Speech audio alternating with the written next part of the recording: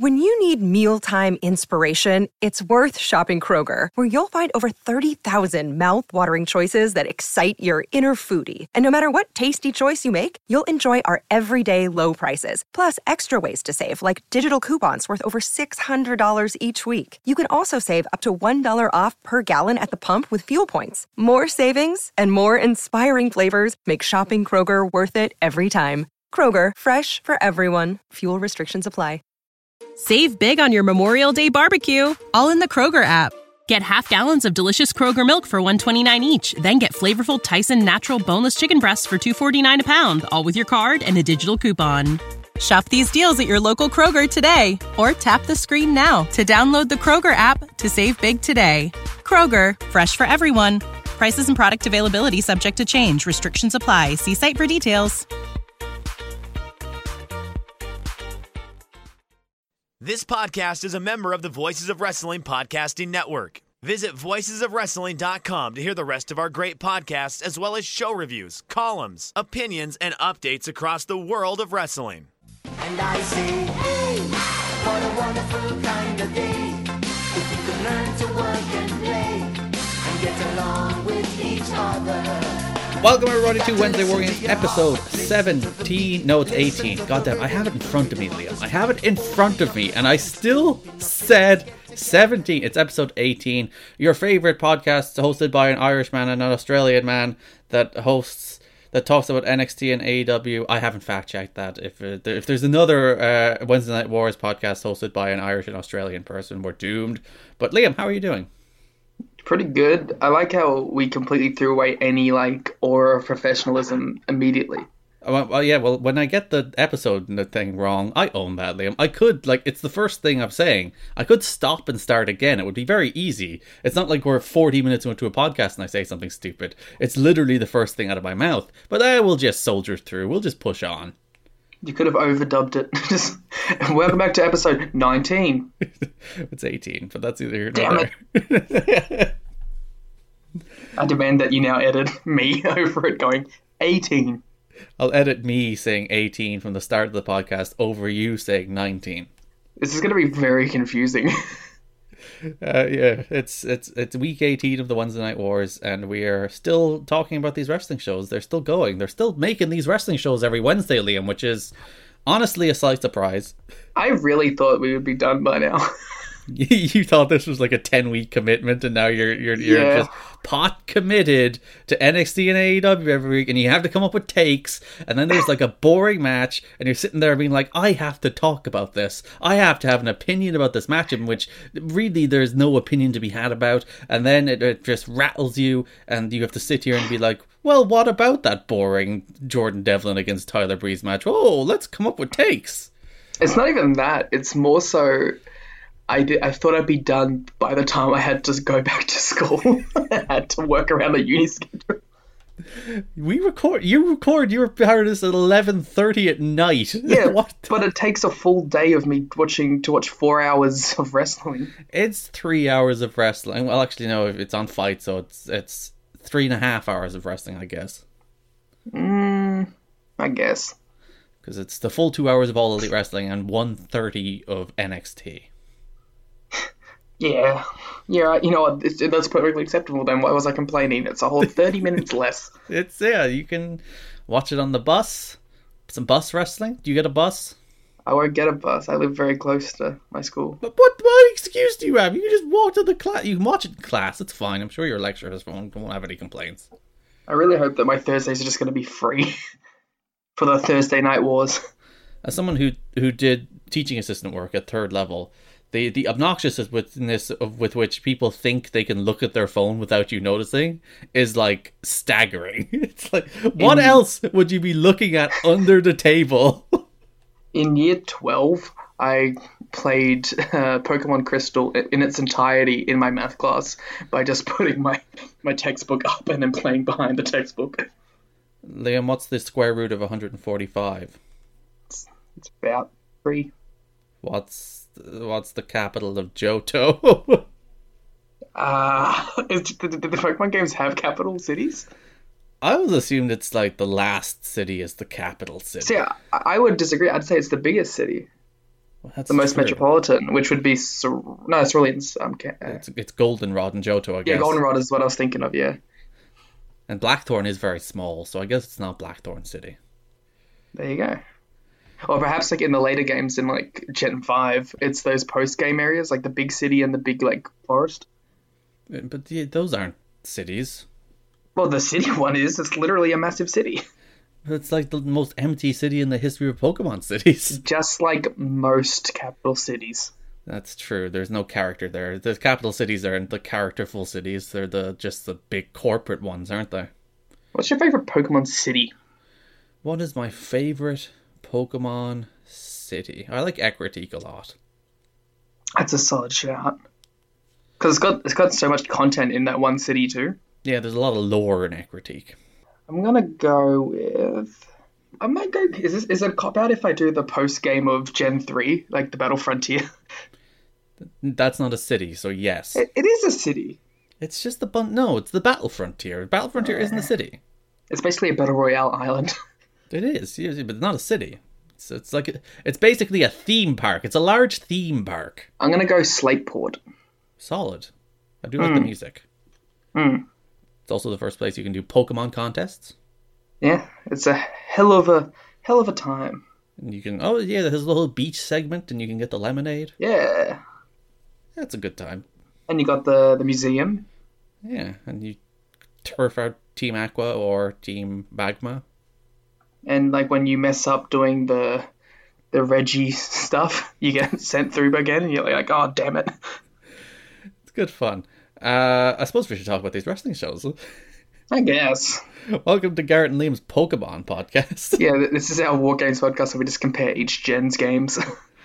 Last week NXT picked up the victory, so we will kick off with NXT, which kicked off with the Broserweights coming to the ring in the Brosermobile, which... This segment was stupid and I loved it. This segment made me realise what I don't like about NXT. It achieves nothing. But like, there's just no personality in any of the rest of the show. And then you have Matt Riddle out there being like, how much fish could Bobby Fish fry if Bobby Fish could fry fish? Trying to get that started as a chant. And just being the most charming doofus you could possibly have. It's like, oh, this show finally has a bit of personality. Shocking that it's the one guy that's like not getting written for. Yeah, it's the one guy that like, let's just let Matt Riddle be Matt Riddle. And Matt Riddle being Matt Riddle is better than everybody else in the show. Like... Maybe Kyle O'Reilly? I think Kyle O'Reilly generally shows some personality. Yeah, but he only gets to talk like once every 5 weeks. Which, in fairness, this was one of those weeks. I mean, yeah, but... Like, it was driven home particularly when I was watching Killian Dane against Dominic Dijakovic. It's like, it's just so dry. These two people are so dry. And when Matt Riddle is out there being, like, full of personality, and it's fun with him in the straight man thing with Pete Dunne, and the Broserweights, and Kyle O'Reilly just being an utter doofus. And it's like, oh, there's there can be personality on this show. Yeah, it's hidden under many layers and layers of boring, I want to fight, but it's there. Yeah, there's way too many mean people being mean and gruff and angry, and not enough people coming out in custom golf carts with just a giant-ass trophy in the middle. They should keep doing it and have them come out on the Bruiserweight Mobile, was it? What was it, the Brosermobile, I think? Brosermobile, yeah. They need to come out on that every week, and they need to make it, like, customize it. So it has, like, lights under it. Well, it had pyro this week, which is pretty good. That is pretty solid. They need to bring it out to Portland. At NXT TakeOver Portland. Next week, so this is the penultimate show before that takeover. Portland. What's with you in Portland? It's just Portland. It's along the same lines of Mel. It's just Portland. It's the Mel of cities. Yeah, it's the Mel of cities. Riddle knows a thing or two about super, pause for effect, bowls, and he's a man-made Cloud9. I actually laughed at man-made Cloud9. Do you get it? Do you understand it? He smokes marijuana. Clouds. and that creates clouds. It's a reference to the WWE co-owned esports team Cloud9. Do they own an esports team? They have a partial stake in Cloud9. Well, do they play League of Legends by chance? They do. Oh no, that's the synergy we don't need. We'll talk about that later. Brand synergy, baby. Angel Garza defeated Isaiah Scott in a really enjoyable cruiserweight match. While I was watching this match, I said to myself that Angel Garza might be my favorite wrestler in WWE. And the thing, like, Angel Garza was never this good anywhere else. No. To be fair, I don't think I saw much of him outside of NXT, but I assume that this is where he's found himself the best. Yeah, because he was never bad, but he was never like, oh, this is a guy you'd hang a division on, and this is a guy you'd hang a division on. I sent a tweet a couple of days ago, like, all the Lucha stuff is just the best part of WWE now. Yes. It's like, when did you ever expect that to happen? They should go all in. Just add Kalisto, add Metalik, add Lince Dorado, and just like make the US title, ironically, entirely a Lucha division. Is this just all preparation for NXT Mexico? Oh god, it probably is. They have enough people at this stage. They'll just send Garza, Humberto, Andrade after he's done serving his sentence of being around Ric Flair. But like, I was really bummed out that Zelina Vega didn't come out with Angel Garza. There should have been. We talk about synergy. That is a lack of synergy. I literally said to myself, brand synergy, while it was happening. Especially because this was a brand synergy heavy show, because obviously they referenced what happened on Raw and we'd shared it later. So it's not like they're averse to brand synergy. But yeah, if you're going to establish that he's working under Zelina Vega's management, yeah, have her come out on NXT. Yeah, why can't she? Like, she can be multiple brands. Like, this is what it should be. She isn't like restricted to one brand. She can go to any brand, and she just has like this whole stable of different luchadors on each show. That's how you could get like the Lucha House Party out of their rut. And just like the J-Lo and Shakira halftime show, this promises to be En Fuego. Yeah, he uses En Fuego a lot. He does love En Fuego, and I don't get it. But yeah, I really, really liked this match, because I really, really like Angel Garza. Yeah, this was a good wrestling match. Much better than the other cruiserweight match on this show. I was going to say, there's a lot of pants play in this one, so...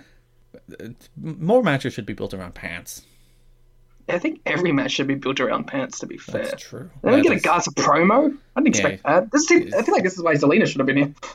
Exactly, especially because this promo was, at least the first half of it, is specifically related to him taking out Humberto Carrera and Rey Mysterio before pivoting to Jordan Devlin. So is he... Is he basically going to be kind of splitting the difference and playing two different characters, doing like the feud with Jordan Devlin on NXT, and WWE main roster just ignore that while he does whatever they want on WWE main roster?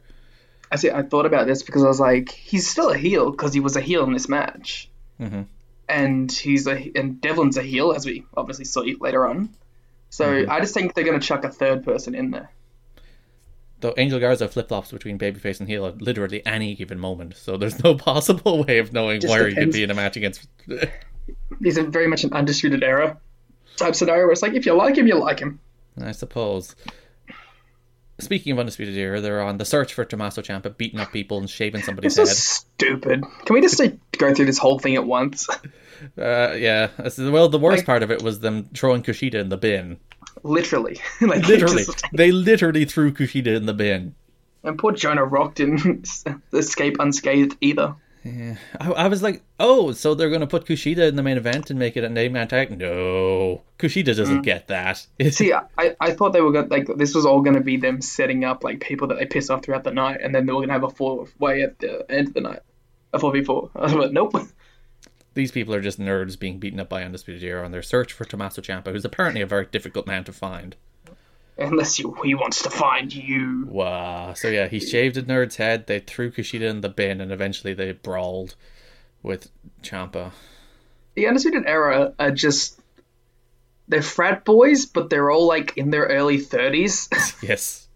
So it's a bunch of, cool dads going around beating each other up. They're not even in their early 30s. Strong is, 37, I want to say? Yeah, you're not wrong, because Fish is, late 30s, too. Yeah, Strong is 36, 37 this year, and Bobby Fish is, 45 at this stage, so... So, literally just, late 30s frat boys is the... Oh, God, Bobby Fish is 43. I said 45 exaggerating. He's literally 43. Please stop these old dads. These dads pretending to be okay boomers. This is the boomer stable, really. Undisputed Era is a boomer stable, and they're meant to be like the up and coming guys.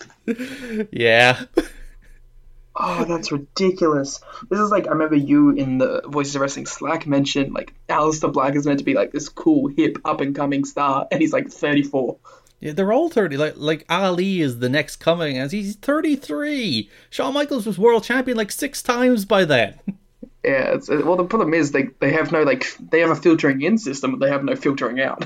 Yeah, so they're like AJ Styles and Miz and Cesaro and Sheamus and Dolph Ziggler and Bobby Roode and all these people who are 39. Like, we were having a conversation about who should have attacked Edge instead of Randy Orton, because you want a young guy there. But then the question is, who? And like someone suggested Finn Balor. Ricochet. Yeah, Ricochet. Well, Ricochet's a babyface, so we'd have to turn. I was going to say, like, Finn Balor's like 37. Yeah, Finn Balor is only 2 years younger than Randy Orton. Randy's 39. It's ridiculous, man. Like, the roster's so old. There's no sustainability here. Like, half of these people that we're talking about would be gone in any other era. Keith Lee is a year older than Roman Reigns. It's like, what are we doing with this company? It's going to be an interesting watch to see how this company implodes in the next decade. Like, I don't think they're never going to go, like, bankrupt, right? Like, they're too big to fail. They've got, like, Disney syndrome. But, like, there's going to be such an internal disruption that it's going to be very interesting to watch them break down. Yeah, it's a slow and steady downhill climb. Which, led by the fact that literally everyone in that company is it's just old. Yeah, and it's like, the only thing that we can see, like, you got to say, too, is, like, AEW has to, like, resist the urge to pick up these people once they eventually do leave, because, like, then they'll just be the company that has all the 40-year-olds. Yeah. And, like, well, Kenny's not that young, and the Bucks are in their, or, like, the thing is, all the like, main eventers are, like, roughly the age main eventers should be, like, early to mid-30s. Whereas WWE, their entire roster is early to mid-30s, pushing toward late 30s at this stage. And it's just like everybody up and down. When you look at Kofi and Big E is in his mid-30s, and Big E is the future, but Big E's in his mid-30s already. For me, like, the biggest one was always Balor. It's like, Balor, this next guy, he's going to be a top guy. And it's like, at the time, he was 36. Yeah. Shinsuke Nakamura, he's a big, even if they were pushing Shinsuke, he's 40. Like Sammy. Again, yeah, Sammy and Kevin Owens both in their mid-30s, and they're the guy. It's like, these guys should be the guys right now, but they're all in their mid-30s in this kind of mid-card muck of nothingness, and they're all just hanging, like War Machine, both in their mid-30s. It's like, these are the guys who should be at the top of the card now, and your Randys and I don't want to just say random names, but your Randys, your Rays and such, they should have moved on now. They should be in the twilight. And it's funny, because if you look back at, like, WCW, and when Hogan and Piper were, like, I don't know, 43, and people were like, they're dinosaurs. These guys shouldn't be in the main event anymore. What's happening Not even just people. WWE say that. Yes, the WWE specifically called them out as being ancient old fogies who should not possibly be wrestling anymore. And now just look at the roster.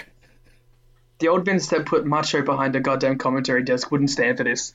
Yeah, he did, and that was like, Macho still had a lot left in him, and he's just like, nah, you're done. Like, imagine, like, that Vince seeing WWE today and just seeing, like, AJ Styles. Yeah, AJ at 44, like, or is he at 44 and his size. Like, he'd be like, what is happening to my company? You see, it's the bizarre problem that Vince McMahon has been saddled with a bunch of wrestlers he does not believe in. So, like, when he looks at Ali, he's never going to push him the way you should push Ali, because he doesn't believe in him. But, like, that's everything he has. When Adam Cole comes up and he looks at how short Adam Cole is, he's just going to be like, I'm going to push you as an upper mid-carder, but same as Seth Rollins. I'm never going to really get behind you because I don't really believe in you, because you're short. And Vince has never pushed a short person past a certain level. And that just breaks everything. When you have literally everybody on the roster is like that. Everybody now on the WWE roster is an indie darling that Vince probably secretly hates. And that's what he has to deal with. Like, Cole's going to have the same problem that, like, AJ had, where his ceiling is Edge. Where which ain't a bad ceiling, but his ceiling is Edge. Yeah. And that's the reason you get Baron Corbin and Roman Reigns all over SmackDown every week, because he doesn't like anybody else. The A show. Where were we on the show? Dominik Dijakovic versus Killian Dane. Oh, God, this match was so dry. Yeah. What do you think of the North American title division becoming, like, the Hoss division? I'd be okay with it if this match wasn't really, really boring. Yeah. The Beast of Belfast is the thing that goes bump in the night, and he wants to make it a bumpy night for Dijakovic. So commentary announces that Dijakovic has got a shot at Keith Lee. If they do their same match at TakeOver, I'll be so mad. If they just do the same match they've done a million times on the Indies and a million times on NXT with no escalation or elevation or like no evolution of what they're doing and nothing like building on those old matches or evolving those old matches or raising the stakes or an urgency of those old matches, I'll be so mad, Liam. Yeah, I'm not excited for this. And I like Keith Lee and I even like Dijakovic now. It took a minute, but I got there. Why don't you like this then? Because I know what it's going to be. It's going to be them doing Hurricane Ranas and going to the top rope and hitting a single Spanish fly off the top. And it'll be, ugh. There'll be a Canadian Destroyer in there. Yeah. I'm just sick of it, man. I'd rather, like, I don't know, Kushida and fucking Keith Lee. Why can't we do that? Because Kushida's in the bin. He is in the bin. Do you think he already, like, regrets his decision? Or do you think he likes America? Do you think it's like a Nakamura scenario where he's just like, I like the country? I don't know, like that video where he's like, I don't get to spend time with my children because I'm wrestling in NXT. I'm like, oh, no. Is that your entire life now? That you just have to show up, you have to abandon your family to show up to Full Sail to be thrown in a bin? Remember, like, what happened to Trevor Lee? Where's Trevor Lee gone? Wasn't he feuding with Trevor Lee? Nothing matters. It's all pointless. We're all gonna die and no one will remember a thing. They had that entire thing over the hat, and then Kushida they did that three-way feud. He never got his revenge for the hat. And it's just, they just disappeared off the show. Ugh. What's next? I want to get off this bit.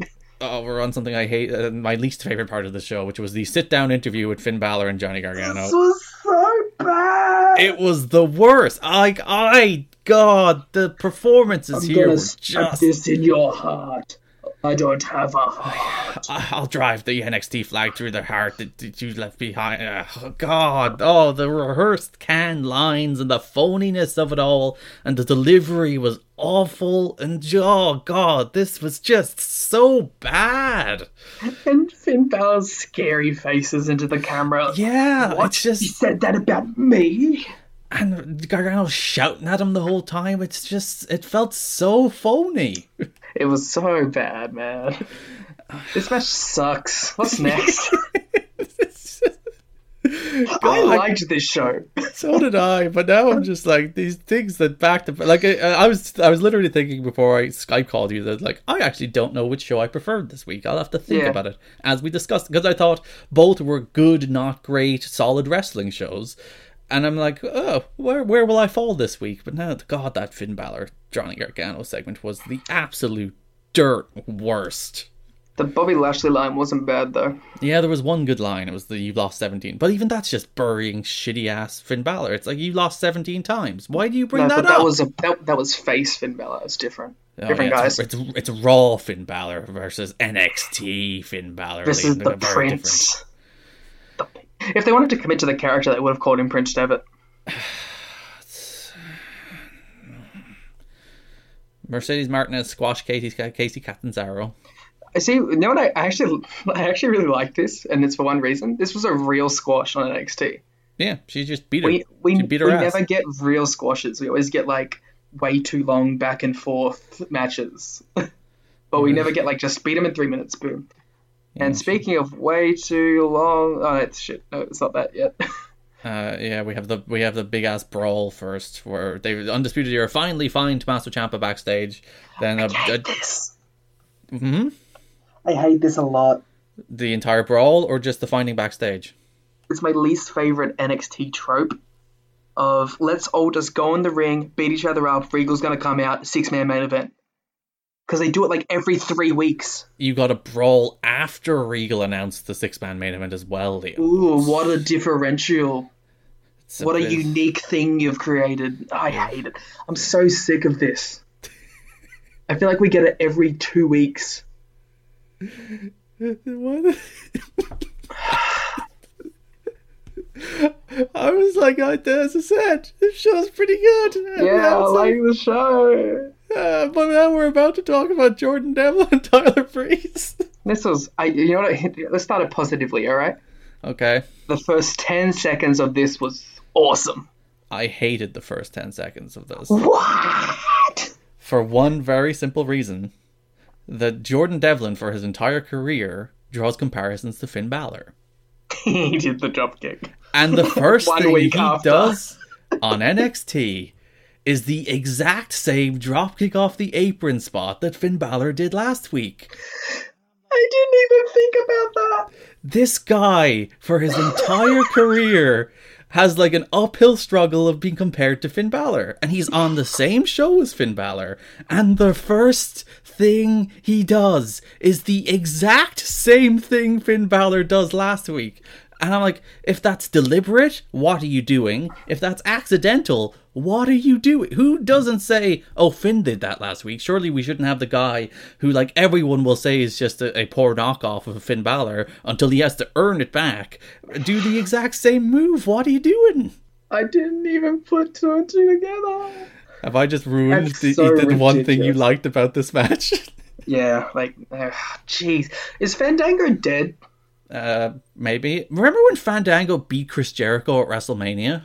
I do. It was in his debut. Look where he's gone. And like Tyler Breeze, I was the same thing during this match. It's like, remember when Tyler Breeze was an actual player on this brand in like the Neville and Sami Zayn era? I was legitimately thinking about the exact same thing while watching this match because the match was really boring. I was just like, remember when he had long hair and was cool and was like an up-and-comer? Yeah, he was an actual star on this brand instead of a guy having a boring-ass match. Jordan Devlin's theme music, by the way, absolutely atrocious. It makes me think that he's a detective. It does. It's like a noir show theme. Yeah, and then I was like, didn't he have a PowerPoint gimmick? And I was like, wait, is he just is his gimmick that he's a detective? Is that what it is? Jordan Devlin won in a match that went through 2 commercial breaks. Can I say, all right, as a man who is, are you a fan? Me and you are both, you and I are both fans of puns. Yes. Devlin's side sucks. It's pretty bad. Like when they were doing way better in theory than it is practically. It was when they were doing the video package for the David Starr match, the big David Starr match, and when they turned Devlin into Devil. It's like, ooh. And now it's just like, all right, we get it. Like, I remember I saw the conversation on Twitter where he was asking for a name for it, and someone was like, Devlin's side. And I was like, oh, that's kind of cool, because I was reading it. But as soon as you try and say it, it's such like marbles in your mouth. It's not a comfortable thing to say. Devlin, and it's a dumb move. Devlin's side. Yeah, especially because he can't hit it on anybody. It's like reasonably bigger than him. Also, like half the time he messes it up. That's also true. God. But like he did hit a great one against Starr. I will admit that. But no, it wasn't even that. He didn't even hit it. Starr reversed it with the sweet takeover. Yeah. Devlin's side, baby. Devlin won. In 15 minutes. 2 commercial breaks. Oh. Why did this go this long? I don't know.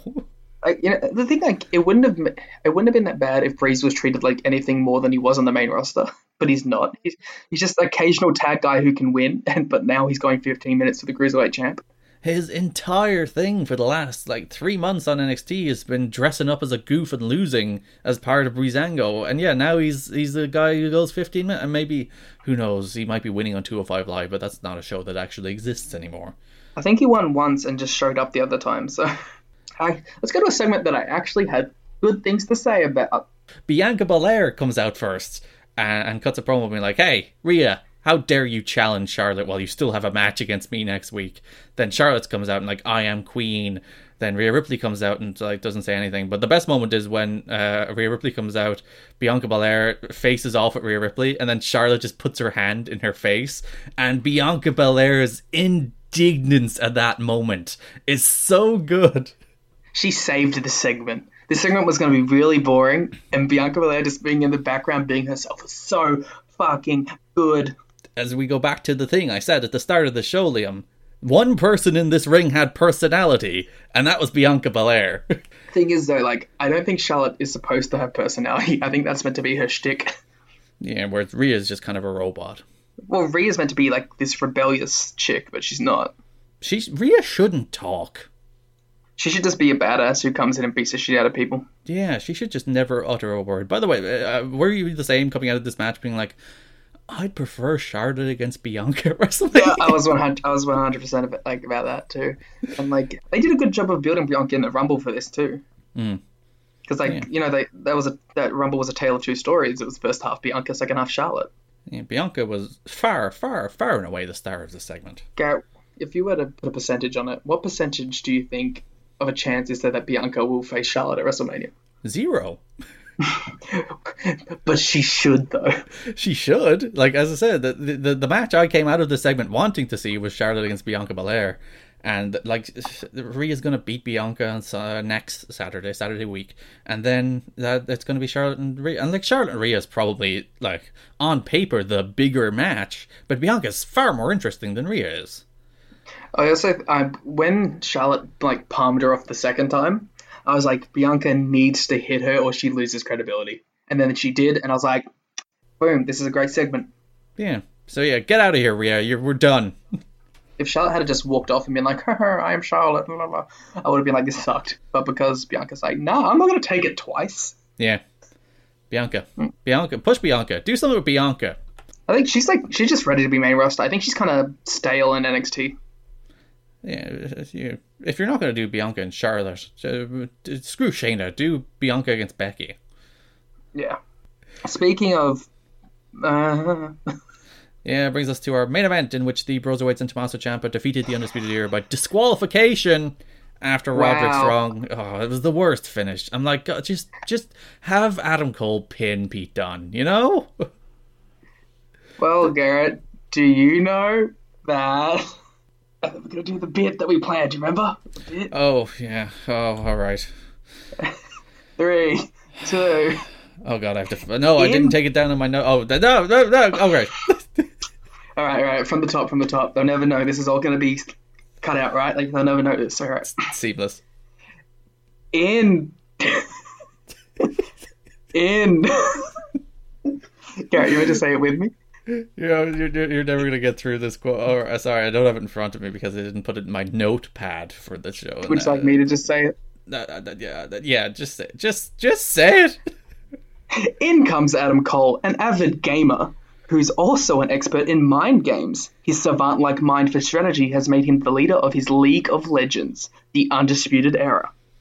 The word avid gamer should never be uttered on a wrestling show.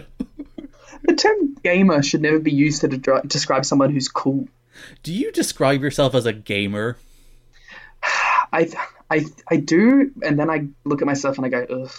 I don't use game as like a verb or an adjective like that. I don't just I play video games a lot, but I'm like, am I a gamer? Like people are like, oh, I game. It's like, no. I don't say that, but like I do. I think sometimes I do say like, oh yeah. I think I'd more likely to say I play games. Yeah, but like the game. Maybe it's just because the word gamer has been so utterly corrupted by the world. Because it has been co-opted to no end. That's not the first time Mauro said that quote, Liam. Yeah, I remember. I didn't remember it happening, and then you reminded me, and I was like, "Oh wait, he has said that terrible quote before." So he thinks that's so good it bears repeating. Or do you think he's just like, "Oh no, they won't know. No one's paying attention to the quotes I say. I'll get away with saying it a second time." Or maybe he's forgotten. Maybe he is on a self-made cloud nine. After the match, the Undisputed Era beat the heck out of Tommaso Ciampa, paint a big yellow X on his back before Velveteen Dream shows up, which, you know, he could have showed up like 5 minutes earlier before they beat the shit out of Ciampa. That's a real dick move. Well, he doesn't like Ciampa. Remember, they feuded for the title. I guess so. He did it for himself, not for Ciampa. It's a little revenge. Yeah, he runs off the Undisputed Era, and Dream is back, but I assume that's not a takeover match, or at least takeover is 6 matches already, so I don't think there's room for Strong against Dream. There might be. Who knows? This is a new era. NXT's now a main roster brand. It can have 18 matches a show. That's true. These shows need to be inflated with matches. That's the way main roster WWE works. But Velveteen Dream is back, and I'm sure some people are excited. Dream, he looked good in this, at least. Yeah. He's a... I don't care, bro. What do you want from me? He has Roddy's wife and kid airbrushed on his butt. Who cares? It's actually his thigh, I think. How much do you think he spends on that gear every year? Do you think WWE covered the bill for that gear? Well, they don't. I remember always hearing that they don't cover it, but they cover it for some people. It's like some people negotiate for it, is what my understanding is. But I remember I was watching a Rob Van Dam DVD, when I was in grade 7, and cool. I think Rob Van Dam, because he also gets the spray, what is it called? Airbrushing on his stuff, and he was like, yeah, I get a ton of them and they're not very expensive. And I was like, oh, cool. So I imagine it's not that expensive to do. That's my long-winded explanation about airbrushing tights. There you go. Speaking of long-winded... Oh, sorry, I was trying to do your job. As I said, after this show, I'm like, this show's pretty good. And after we've talked about this show, I'm like, maybe it wasn't. I think my problem with it, well, not even my problem, just how I watch NXT is I always like the first 40 minutes of it, and the rest of it I'm like, Meh. You just want it to end. A little bit. Oh, dearie me. That brings us to All Elite Wrestling Dynamite, which kicked off with Jon Moxley against Ortiz with Chris Jericho on commentary. This entire opening segment was a nice, tidy bit of business. I sent you a message during that. I was like, this is a perfect TV match and opening. It told the story necessary. It put the star over as the actual star in the match, and it continued the story of the grander scheme of things. Jericho was great in this. Sammy was great in this, just piping up every now and again. He's getting the approval of his father. Yeah, and Mox and Ortiz was perfect for what it should have been. Yeah, it was a nice little 3-star television match in which Mox looked good. Ortiz didn't lose anything in defeat. And then the post-match where he stabs Santana in the eye with the car keys is just such a perfect next step in that feud that sets up Santana having a meaningful match against Jon Moxley next week, while also advancing Jon Moxley against Chris Jericho. This is good pro wrestling. This is good pro wrestling. I also this is going to give us our first little glimpse of how would Santana play as maybe a single star along the line? You know what I mean? There was a point when you asked me, will Santana be world champion someday? And my answer was definitely. Because I think I like Ortiz a lot, and Ortiz is much more charismatic than Santana, but Santana's the much better worker of the team. So him against Jon Moxley with stakes. There's a reason for that match to happen. It's an eye for an eye, Liam. These two one-eyed men will fight next week. I like when pro wrestling is good. And the promo that he cut later on, I was listening to it. I was like, all right, someone's been listening to the Eddie Kingston promo style. Yeah, and there's really not many better people to learn from. Yeah, if you're gonna emulate someone, emulate Eddie fucking Kingston. Jesus, to SCU against Best Friends, they had a perfectly enjoyable little match. I thought the first half of the match was a little better than the second half of the match, but I kind of got sad when I saw the graphic for this match. Yeah, SCU, I never really liked SCU, and they did a reasonable job of making them interesting in that initial tag team title tournament, and even Scorpio Sky interesting in his singles feud with Chris Jericho. But SCU as a whole, I'm just like, ugh. I'm done with them. I've never been into their shtick. Their shtick is just it's never ever interesting. Any of their the worst town. It's like, ugh. But they don't even do that kind of stuff anymore. That's just more catchphrase. It's I liked what they did with SU at the start because I felt like it was warranted. To that audience, they were oh, it's SU. We see him in all the clips, whatever. I liked that. They've reached to the top. They won the titles. We saw some glimpses of hey, maybe Scorpio could be some sort of an upper mid-card sort of deal. Let's try that later on. But I'm done with them now. And I'm sick of the tag team. I don't even like seeing them anymore, together. I'm ready for them to break up.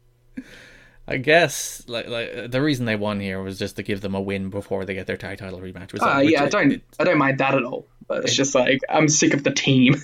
Yeah, it makes sense. But Best Friends should be the better pushed team in this division by a country mile.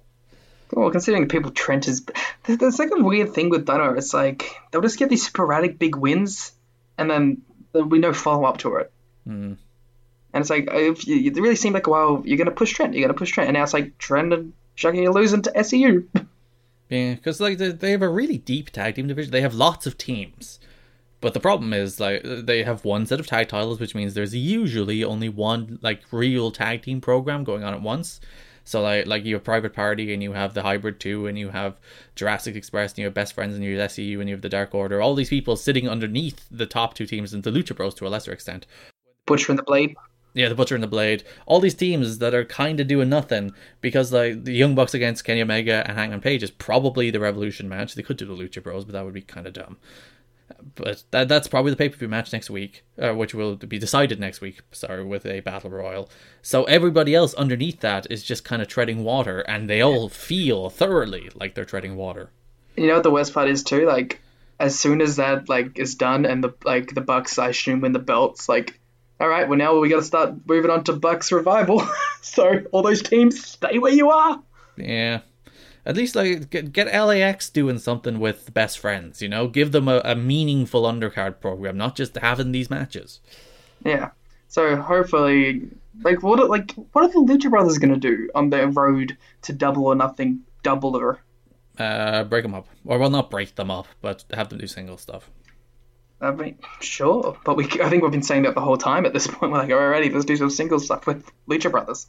Like they're a team that you never need to heat up to do anything. Like, you can get Phoenix, you have a feud with Kenny Omega, go, and Phoenix is Phoenix, so it's fine. And same Pentagon, you have a world title program with John Moxley, go. He's Pentagon, it's fine. Or if you want to just, like, guys, we need to throw you back together for a tag team title feud. Again, you don't need to build that up because they're the Lucha Bros. But I think I'm somewhat worried that perhaps AEW doesn't see them in the same light that we see them. Because we've been calling, like, Penta and Phoenix as, like, these, they're ready to be main eventers whenever you need them to be. But then they lose to Joey Janela. Then they lose to Trent. It's like, maybe we're the ones who are putting them on this pedestal, and they're not actually seen in that manner. But, like, All In, one of the big matches was Kenny Omega and Pentagon. Like, these guys, when they're booking a show, their first show, they put Pentagon in an extraordinarily featured role. So what I'm saying is, Doubler or Nothing, Jericho Pentagon should be the match. Non-title, because it's gonna be Mox Omega for the title, but on the undercard. Or what if you do Mox and Pentagon? I don't think that's your Doubler or Nothing match. Probably isn't. Because they're like actually, this is kind of skipping ahead, but when they did the rundowns of the announcements, and they were showing the Double or Nothing stuff. I'm impressed with how quickly they've made Double or Nothing feel like a major event. It was the first AEW show, you know? But, like, I see that, and as I was seeing, like, the promo for it, I realized I got the same kind of reaction that I get when Wrestle Kingdom's coming up. Ooh. So you're a big fan of Vegas?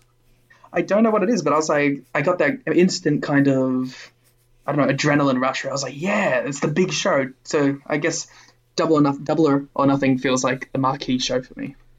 And hopefully we'll have a marquee main event. Do you think it's Mox and Omega? I think it's Mox Omega too. You have a problem then, though, don't you? Why? Kenny probably shouldn't lose, and Mox certainly shouldn't lose in his first pay-per-view title defense. So who wins? Well, one thing you've forgotten, sir, is between pay-per-views there's 17 months. So we can do all kinds of wacky shit in the meantime. Well, there's 3 months. Alright, then fuck it. Do Luke Harper and Kenny. So yeah, like I would do, like, I think Mox should probably beat Chris Jericho. And I think Kenny should beat Mox at All Out. So I think you do Paige and Kenny at Double or Nothing. And then who do you do for Mox? Pentagon? No, it's not going to be Pentagon. Stop pushing Pentagon. You could do Jericho. Cody? No, I was going to say, how would Cody work? It can't be Cody legally. Is it MJF? Oh God, MJF main eventing a show? No. Main eventing their marquee show of the year. Yeah, I have things to say about MJF later, but yeah, like, unless you get a big signing in the meantime, is Kazman gonna come for an AEW shot? It's gonna be Marty. It's fine. Oh, you know what I think might happen on that show? Weirdly, I feel like there's gonna be a Brody Lee Park match. I just don't know why, but I feel like that's the direction eventually. Or maybe they'll be in the same group, or I don't know. I guess you could bring in Brody Lee on top to feud with Mox. I think Brody Lee is going to slide into that Dark Order, unfortunately. I was going to say your pay-per-views would then be main evented by Chris Jericho against Cody, 2 former WWE stars. Then Chris Jericho against Jon Moxley, 2 former WWE stars. Then Jon Moxley against Luke Harper or Brody Lee, which would be also 2 former WWE stars. So maybe you should start getting your All Elite Wrestling talent in there at some stage. Which would be Kenny. Which would be Kenny. But as I said, that's probably all out. And I think Paige and Kenny is probably double or nothing. To be fair though, it's not like this is a bad problem to have. It's just an interesting, like, how are we going to get there? Also, like, there's the very easy answer to that question. Pac. Yeah, I thought about Pac, but they've already given that way a match. They've given the match on TV twice. It was on a boat. It's illegitimate. But they also did it on TV before that. Don't worry about it. My thing would be, there's always the chance that the Bucks main event against FTR. But you still need a title match for Jon Moxley. Well, we're assuming Moxley wins. It could be Chris Jericho could retain. If Jericho retains, do Jericho Pentagon. Sure. Do the Painmaker versus Pentagon death match. That's what you need. Revenge, finally, for Jericho dressing up as Pentagon at All In. Yes, it's a full circle story. I'm just saying, I think there's a chance tag titles main event, and then you could do a smaller Mox defense against Pentagon or something. That could work. Could do Darby. I don't think Darby's ready. Oh, unless you do like a crazy stip. Well, if you're doing like a Bucks main event, Darby's the perfect guy then to put in an undercard title match. I just think with all this talk of, we want to raise the tag division, blah, blah, blah, blah, you're going to have to main events and pay-per-views with the tag belts. They're going to have to, you have to give that perception. What was one of the big promise the Bucks gave us when the AEW was being talked about was the tag belts are going to mean some shit. Well, make them mean some shit. Put your money where your mouth is. After SCU defeated Best Friends, the Dark Order attacked. I like this Dark Order segment. Then Orange Cassidy faced them down. Yeah, rude. Remember when we discussed the possibility of Orange Cassidy being the Exalted One? Yeah, but unless this is all a big swerve. Oh man, now I just want Brody Lee versus Orange Cassidy. That would be a very... realistically, Orange Cassidy is probably the perfect guy to put the Dark Order against because it guarantees them a reaction. As it got here. Because Orange Cassidy is literally one of the most popular guys in this company. Well, that's what they said on commentary was like he's the highest selling merch guy at the moment. I don't know how true that is, but I believe it. They should probably start putting him in wrestling matches. I don't think they know what to do. Well, you could at least have him wrestle every so often. Well, clearly, you should have his first match be a double or nothing. Against Jon Moxley. See, that's what I predicted was going to happen. I sent a tweet a long time ago that I thought he was just going to get wins in 6-mans over and over and get his record to be 50-0, and then he was just going to get a title match. They should do that. Daniels made the save. Dark Order backed off. They would not attack Daniels because they continued to recruit Daniels. So Brandon Cutler was one of those guys that was the skinny guy under the mask, right? I wasn't paying enough attention to the other people, but probably. You need to pay attention to the goddamn Dark Order. I'm not examining who the minions are to try and reveal their identity. The Dark Order can save you from being sick. They can. They aired another paid for the Dark Order little video later in the show being like, we can help you, save you, you ask your doctor about the Dark Order. Did you read the subtitles? I did. It's like, this has no restorative properties. The Elite will fall. It was just one of them. So, before we go into burying MJF, I do want to give this one MJF bit here. I liked it because we actually finally got a little explanation of why he did his stuff. It should be in a bigger spot, but at least we got a little something. Did we though? Well, yeah. You see, it's the same thing though. He's like, Cody held me back. Cody wanted me to stay in his shadow. He wanted me to walk behind him. It's like, but what changed? You woke up when you realized he couldn't win the big one. That's what I'm missing. That's the thing that I think this story is desperately missing. That actual why. Why did MJF kick Cody in the nuts at whatchamacallit? What was the name of that show? Full Gear. Full Gear, there you go. Why did he turn on him? What was the instigating factor that made him be his friend for multiple months and then turn on him in that instant? And we don't know. He hasn't explained it. They haven't filled in that gap. So I don't know why MJF hates Cody. The annoying thing is, it's so simple. It's such a simple answer to the question, and they're just refusing to give it to us. Just say that I was his follower. I believed in him, and then I saw that he couldn't do it firsthand, and that caused me to turn. That's all you need. Yeah, he's a failure, and I don't need to learn from a failure. Yeah, maybe they're doing some like meta heel shit where they're like, him not explaining it is going to make people angry at him not explaining it, and thus will be heel heat. I don't think that's how storytelling works. That's because you believe everything you're told. Like, I think they pulled the trigger too early on MJF, or on the turn anyway, and not really because like the story wasn't ready for him to turn. I don't think MJF was ready to have the training wheels taken off yet. Yeah, they could have extended this forever. Like, have him and Cody win the tag belts. Have Cody be the one to lose the tag belts. Which is actually probably going to be the Hangman Page Kenny thing anyway. That's true. Kenny will probably lose the tag belts. He's like, I don't want anybody. We'll get to that in a second. We'll go to Dr. Britt Baker against Yuka Sakazawa. I think was how JR went for it. Yeah, but it's all a bit. Michael Jacob Friedman. And there was a period during when the Butcher, the Blade, and the Bunny were making their entrance where JR was like, well, not even I can misidentify the Bunny. It's like, sick brag. Prince right, you don't know the names. Sakazaki won before Britt Baker attacked her after the match, and then gave her a curb stomp into the ropes, which knocked her teeth out, and applied the lockjaw. That's a cool spot, but it's like, how dare you disrespect the Will Ospreay Jimmy Havoc feud in this way? That's true. And Britt Baker, I feel bad ragging on Britt Baker, but she was not good in this wrestling match. Yeah, and she didn't even have a great promo like last week to save her in that case either. God, she took a snapmare at one stage, and she took it in a way that I'm like, if I'd kick somebody the first week of wrestling school, I think, for taking that snapmare. Yeah. And she did cut a promo during the break on Fight, which was not particularly good.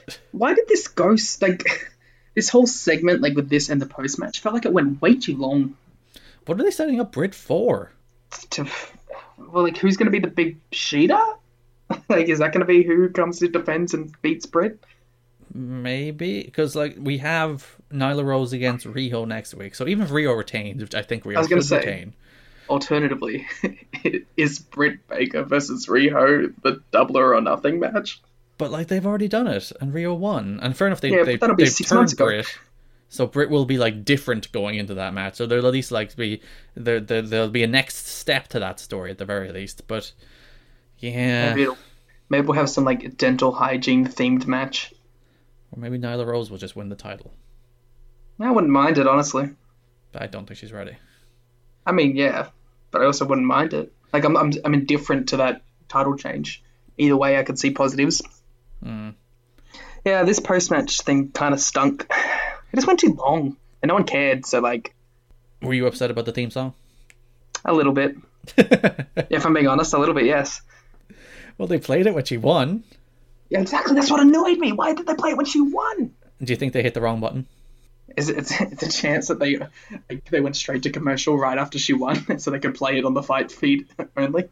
Well, like in theory, if they have like a giant playlist of theme songs, that they just hit the right one. Maybe they had Yuka Sakazaki 1, Yuka Sakazaki 2. Yeah, so they had two Yuka Sakazaki ones in there, and they hit the wrong one on the entrance. It could have been that. I don't know. Let's go to something that Oh, sorry, you still going? I was going to say maybe they want to make it meaningful by only playing it when she wins.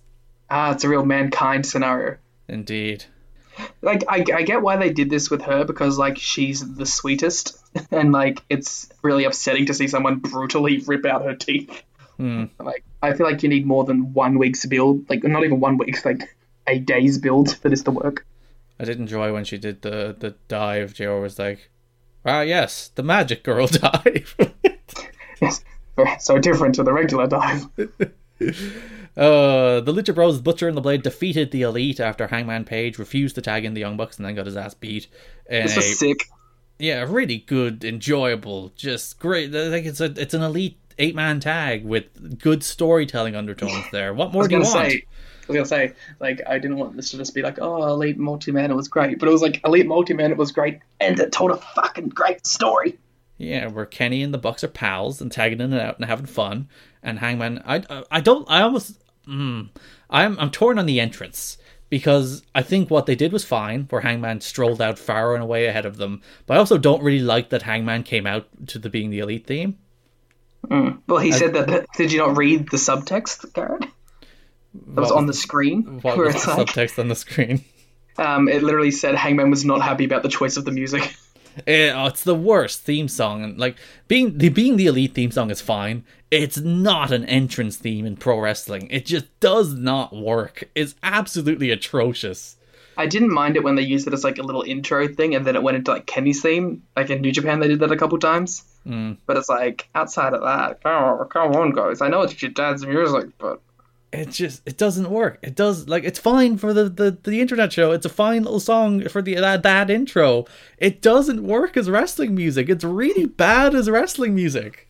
Like Tony needs to just go to him and be like, "Hey man, I know he's your dad, but 200,000 people watch Being the Elite every week. But plenty of people see the song. It's fine. You don't need to put it on the television show." What are your thoughts on them getting the custom like Titantron? Sure. I don't know. I like the Bucks gear. Bucks gear was nice in this match. Kenny, like, for a man who likes to change up his gear all the time, he is not changing up his gear all the time. I do like that he has his Rio gear, which he wore on Dark. That gear rules. It does rule. That should be the gear he wins the title with. So yeah, this was a really enjoyable match where Paige was kind of operating separate. I like the touch that Paige is perfectly fine tagging in Kenny because he's his tag team partner, but he doesn't want to tag in the Bucks. See, I also like that there's a real, like, sub-story here where you think, like, it's meant to be presented as, like, oh, yeah, Hangman's this dick who doesn't want to participate. But, like, if you really read into it, like, the Bucks are the ones being the dicks in this scenario. Or the dicks are the people who you want to be the dicks. People who like the Bucks and be like, Paige is being very standoffish to my close friends, personal friends of the Young Bucks. But you can also, as I said, the subtext of the story is also the Young Bucks stepped on their moment winning the tag titles, and the Young Bucks stepped on their moment backstage while they were being interviewed after winning the tag titles. And the Bucks just won't leave Hangman Page alone. Yeah, the Bucks won't leave him alone. They're constantly judging him. Hangman has gone up to them multiple times and said, hey, I'm trying to distance myself. And they, like, we know that they're the Bookers. It's like, we know that they keep doing this to him. They keep thrusting him back into their group. Poor Page. He just wants to stand on his own two legs. I don't blame him.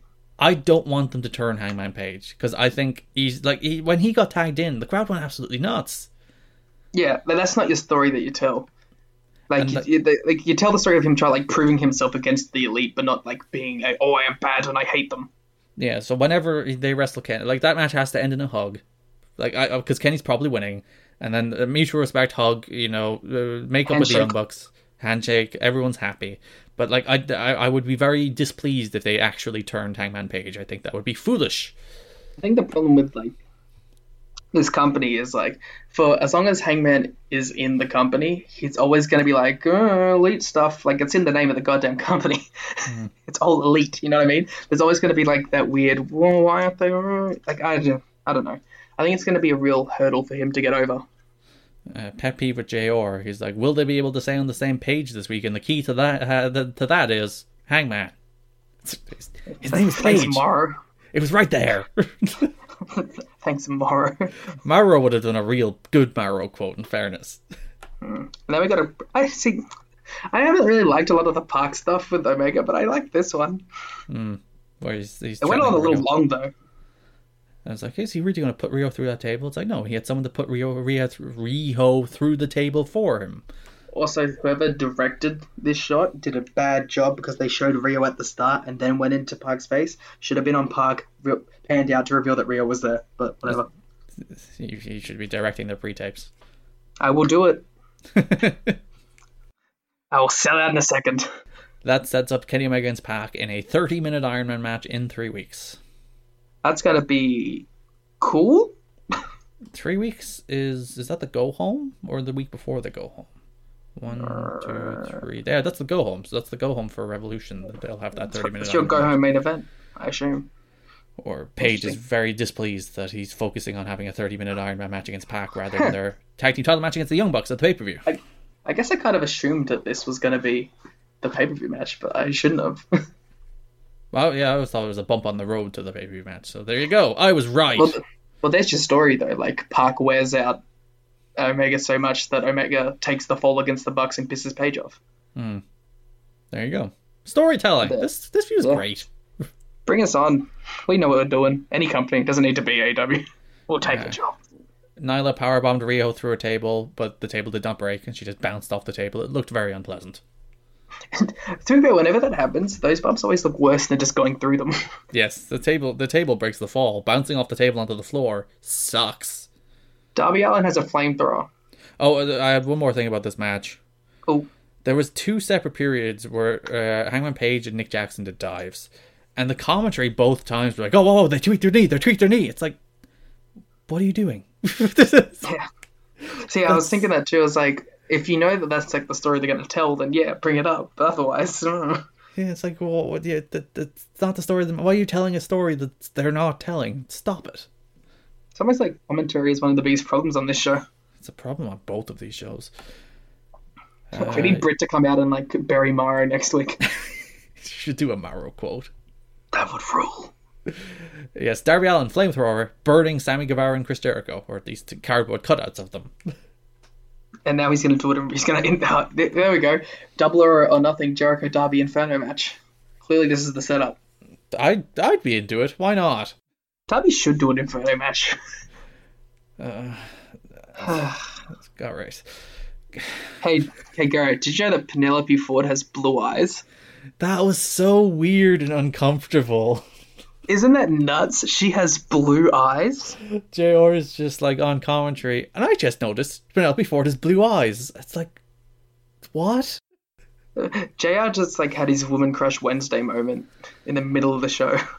Yeah, Kip Sabian defeated Joey Janela, and this undercard is so boring. Like, and you have Brandon Cutler there, and Sean Spears there, and like Sonny Kiss isn't really doing anything. Whoa.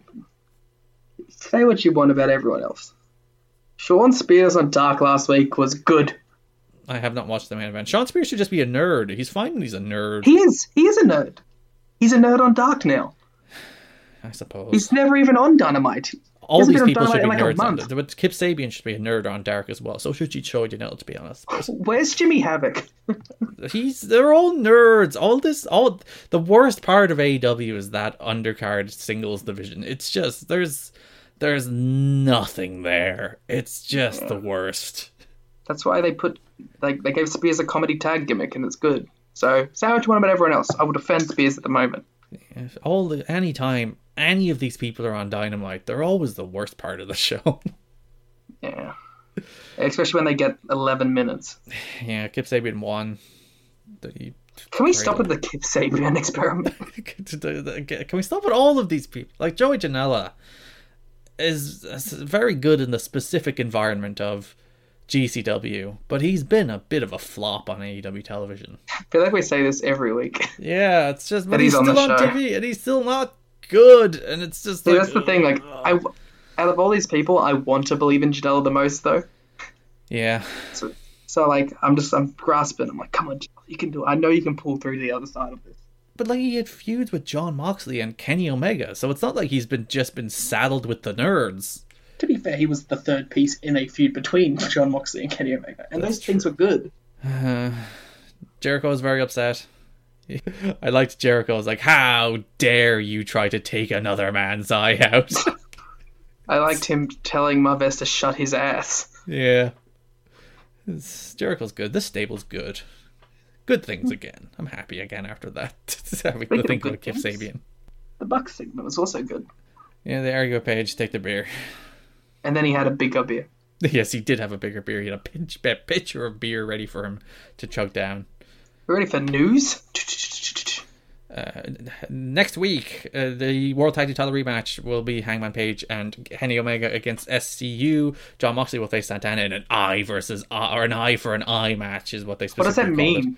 I believe it's just branding. The other man loses, the loser loses the other eye. Yes, one of these people will walk out without an eyeball. That's what they've advertised. Rio will defend the AEW Women's Championship against Nyla Rose. In 2 weeks, we have a tag team battle royal for the title shot at the pay-per-view. And Cody Rhodes against Wardlow. Sorry, Mr. Mayhem. In a steel cage match. And then in 3 weeks, we have Kenny Omega against Pac in a 30-minute Iron Man match. Jesus. Which brings us to our main event segment, which I still haven't worked out how I feel about it, so I'm going to let you go first. Cody gets whipped. I liked it. I thought it was like 3 minutes too long. Mm-hmm. But like at the end of the day, it got the desired reaction, I feel. Everyone's like Cody, Cody can do no wrong at this point, you know what I mean? Like, he got whipped a bunch, we all felt sorry for him, and now we want Cody to kick MJF's ass. And I think that's what they wanted. So, yeah. It's what we wanted, what we got. I didn't go on inspecting it, but sorry, I'm going to keep talking over you every time you try to speak. I'm more or less the same. I think Cody was tremendous here in trying to make every single one of those lashes meaningful.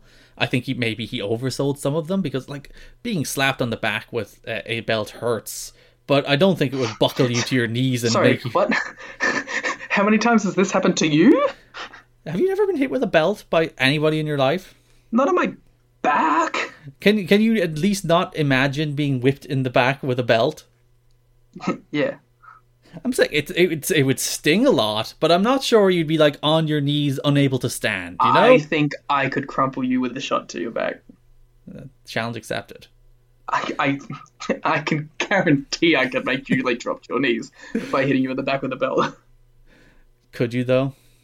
Yes. I still don't think you wouldn't be able to stand. I mean, yeah, that was cold selling. Yeah, but like the only one of the shots that I bought that buckled to his knees was Wardlow's. So he should have saved the buckle to the knees one for Wardlow.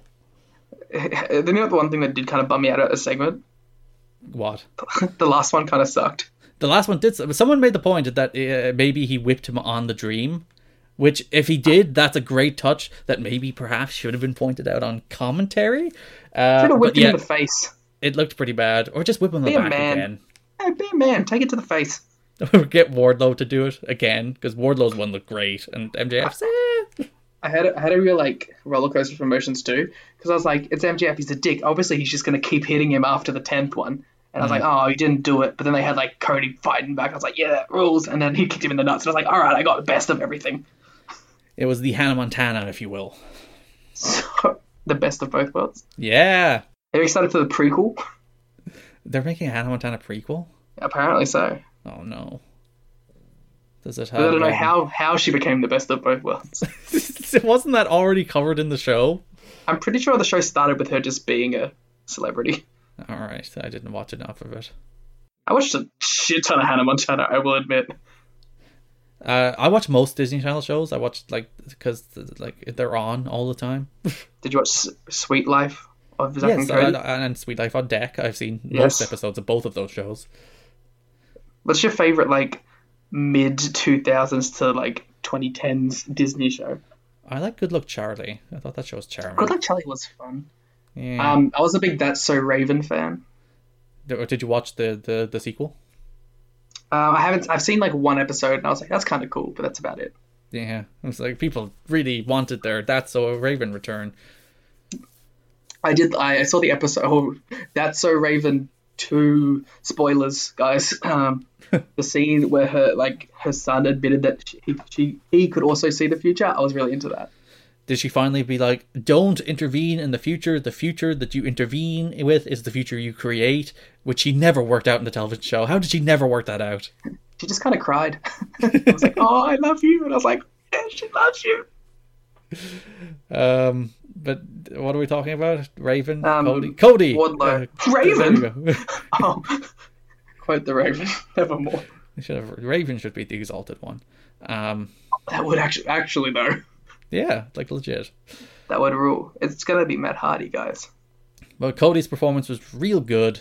He reminded me. I said, I think I would have... I thought it would get more heat. I thought people would rally behind Cody a little more. I thought MJF... Though a fan did jump MJF, so maybe. I didn't know if that was real or not. If it wasn't, that's a very good touch. I actually thought it was Darby. I just saw a dude in cut off shorts. I was like, oh, Darby jumped him. That's defending crazy. his close personal friend Cody. But I did there was a touch where fan quotation marks jumps MJF and then they cut back to it and Wardlow's gone and the fan's gone and I'm just like, oh, that dude's getting the shit kicked out of him. Yeah, that fan did not have a good time. They should have just cut to behind the curtain and Wardlow's just legitimately beating the fuck out of the fan. I like Brandy coming out a lot because people will be like, "Oh, but she's the Nightmare." Who cares about the Nightmare Collective? I think the her Nightmare coming out Collective's here. done. That's done. Let's go. I don't think we're done. But her coming out here like added weight to this segment because like she's abandoned her Nightmare Collective nonsense to support her husband. Also, like, it's not like she went out there and was like crying and saying stop doing it. She went out there and told him to get up and take the last one. Yeah, be a man. Like Nightmare Collective Brandy would say that. Yeah.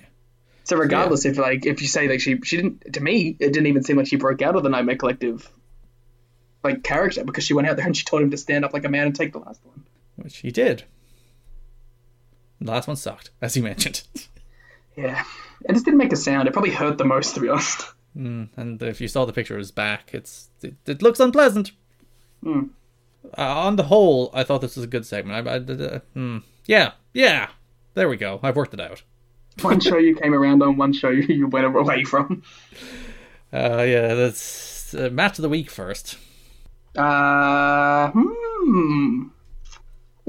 think I got like a little tie. I got to work out which one I prefer. I would probably go with the Elite 8-man tag. Well, then I'll go with Garza and Scott. There you go. Well, you can pick the same one. You don't have to. You don't have to. Okay. Nope. I'm picking Garza and Scott. Which show did you prefer, Liam, between All Elite Wrestling Dynamite and WWE NXT? It was much closer when I just finished NXT, but now it was Dynamite. As I will always say, good art, good content holds a better to greater scrutiny. People are like, oh, you picked it apart, you nitpicked it apart. If stuff is really good, like the Hangman Page and Kenny Omega stuff, the more you dig into that, the more you get out of it, the more nuance there is. So it's really, really good.